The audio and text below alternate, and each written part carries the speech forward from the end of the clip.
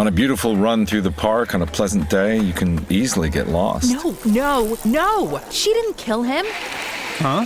In your true crime podcast. It was the pool guy. So obvious. Whatever motivates you works for us. It's all about letting your run be your run. And Brooks is here for every runner, doing the research and sweating the details to create gear that works for you. It's your run. Brooks, run happy. This episode is brought to you by Smart Food. What makes Smart Food so smart? It's air pop popcorn, tossed in white cheddar cheese, only 70 calories per cup. A notorious black bag of popcorn deliciousness. You are what you eat. Welcome to the Smart Club. Shop now at snacks.com.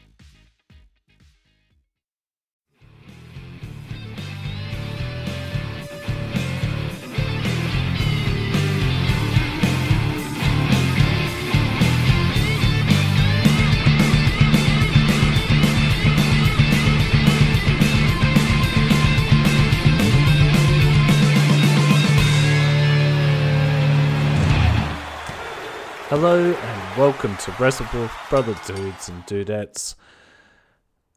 This is your NWA Empowerr recap and review. I'm your host, Dr. Damien Gibson, DMD. And let's get into it. Really good episode of Empowerr.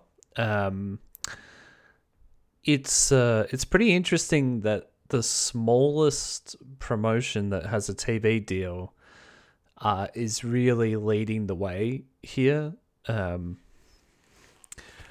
mean, you could argue that it's through necessity, that their women's division is a lot stronger than their men's division.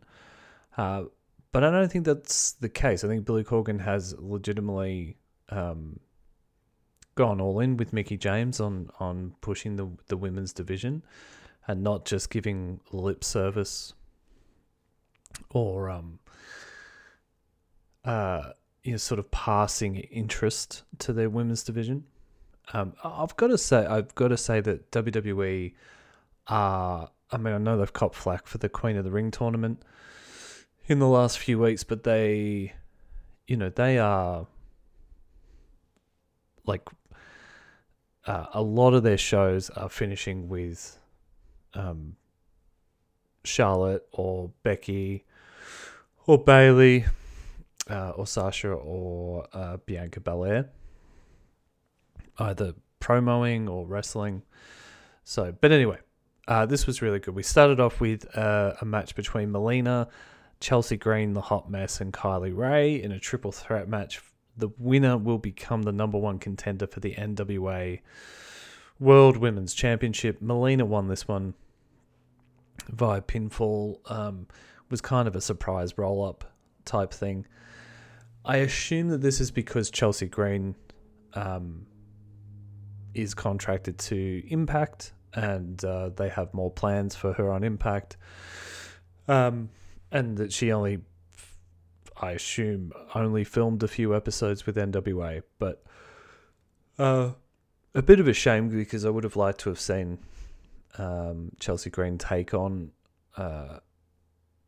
Camille, and we didn't really get enough. We didn't get to see enough of the Hot Mess gimmick, which is a fantastic gimmick. But anyway, Melina, they're really building up the legend angle here, or her being a legend, which she is. But I'm just a bit disappointed.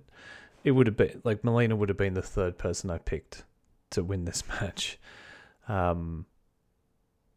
I'm always going to take the younger option first, and Chelsea Green and Kylie Rae, especially Kylie Rae. I mean, she is an NWA wrestler. I would be pushing her. Who is doing something interesting? Who is, if you put the belt on her, people are going to be like, oh, well, that's interesting. What's she about? That's how NWA got people paying attention to them initially when the shows were on YouTube. And in the studio was by booking people that were different. I mean, you got your Nick Aldises and stuff, but Ricky Starks was on at that time. Zicky Dice was another one. Question mark. I mean, you had such a weird range of people on those shows that it really did stand out. And you still have those characters now, you're just not using them, I can also understand wanting to reward Melina for sticking around and being a consistently good presence, but the second match is Camille versus Tootie Lynn. This was a bit of a squash match. Camille wins in a pinfall. Tootie Lynn looks like she's got some skills here, though. Next up, we had Lady Frost versus Sky Blue in a Mildred Burke rules match, which basically means you can't do anything off the top rope, which gets in the way of Lady Frost's skill sets, her move sets. Lady Frost did end up getting a win here via pinfall, but had a fistful of trunks, so I assume that this will be a bit of a angle going forward. Next up, we had the Hex versus Genocide and Paola Blaze. This was a really good match. Really enjoyed this one. Still, the winner was still NWA's World Women's Tag Team Champions, the Hex, via pinfall. And then the main event, Mickie James versus Kiera Hogan. Now, even though this angle was not, legitimately, only started building it up last week. Was it last week or the week before? Either way, it's been 2 weeks tops, this feud. However, this match was so good that I would like to see these guys continue to feud. The story being told here was all about Mickie James essentially proving a point to Kiera, but also not being a dick about it, being very maternal with the lesson that she was doling out here, because in her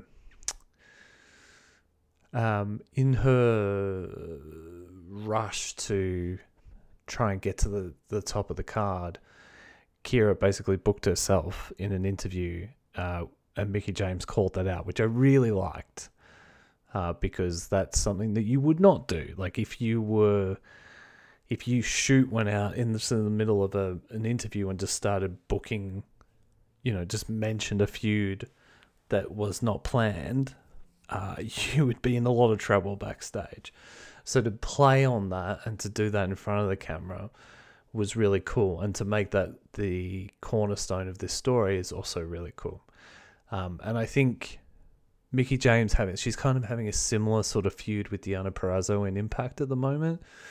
And I hope that Impact get Mickie James in ring. Impact do great stuff with their women's division as well. I'm not having a go.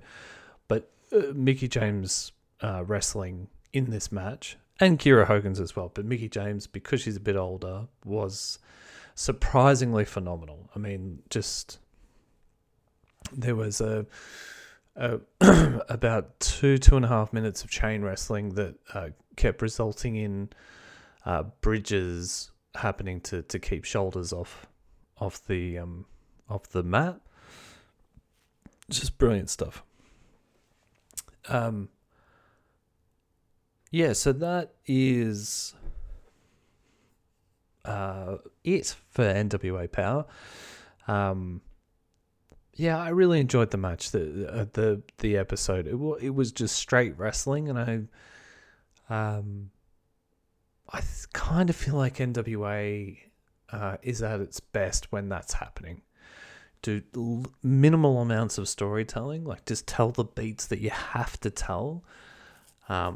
I don't know about, filming everything at the site where they're filming it at the moment. I think they desperately need to get back into that TV studio and they desperately need to invest whatever money they have into better production values, because the roster that they've managed to get together now, and even their commentary team, are all pretty good. That's all sort of fallen into place. It really is the production values that would be pushing prospective viewers away. You know, half-empty audiences, microphones that are way too hot. Filmically, it doesn't look as good as it could. Especially, I watched Power and then Dynamite straight after today. And, I mean, I understand one's being filmed for Fight TV and the other one's being filmed for TNT, but still. But anyway, I'm going to leave that there, guys. Good episode, really good. Hope they do more Empowerrs.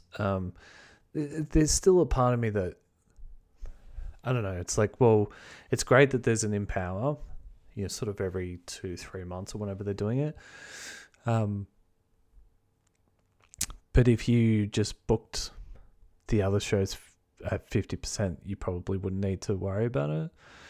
And as I say, NWA definitely have, especially in comparison to their male roster, no reason why they couldn't be booking, if they've got 4 matches on every Power, have 2 of them as women's matches. Anyway, I'm going to leave it there, brother dudes and dudettes. If you're enjoying the podcast, throw us a rate and review. 5 stars would be great. Follow us on social media. You can send us emails at wrestlewolf@gmail.com. And until next time, brother friends, may your wrestling be good wrestling, and good night.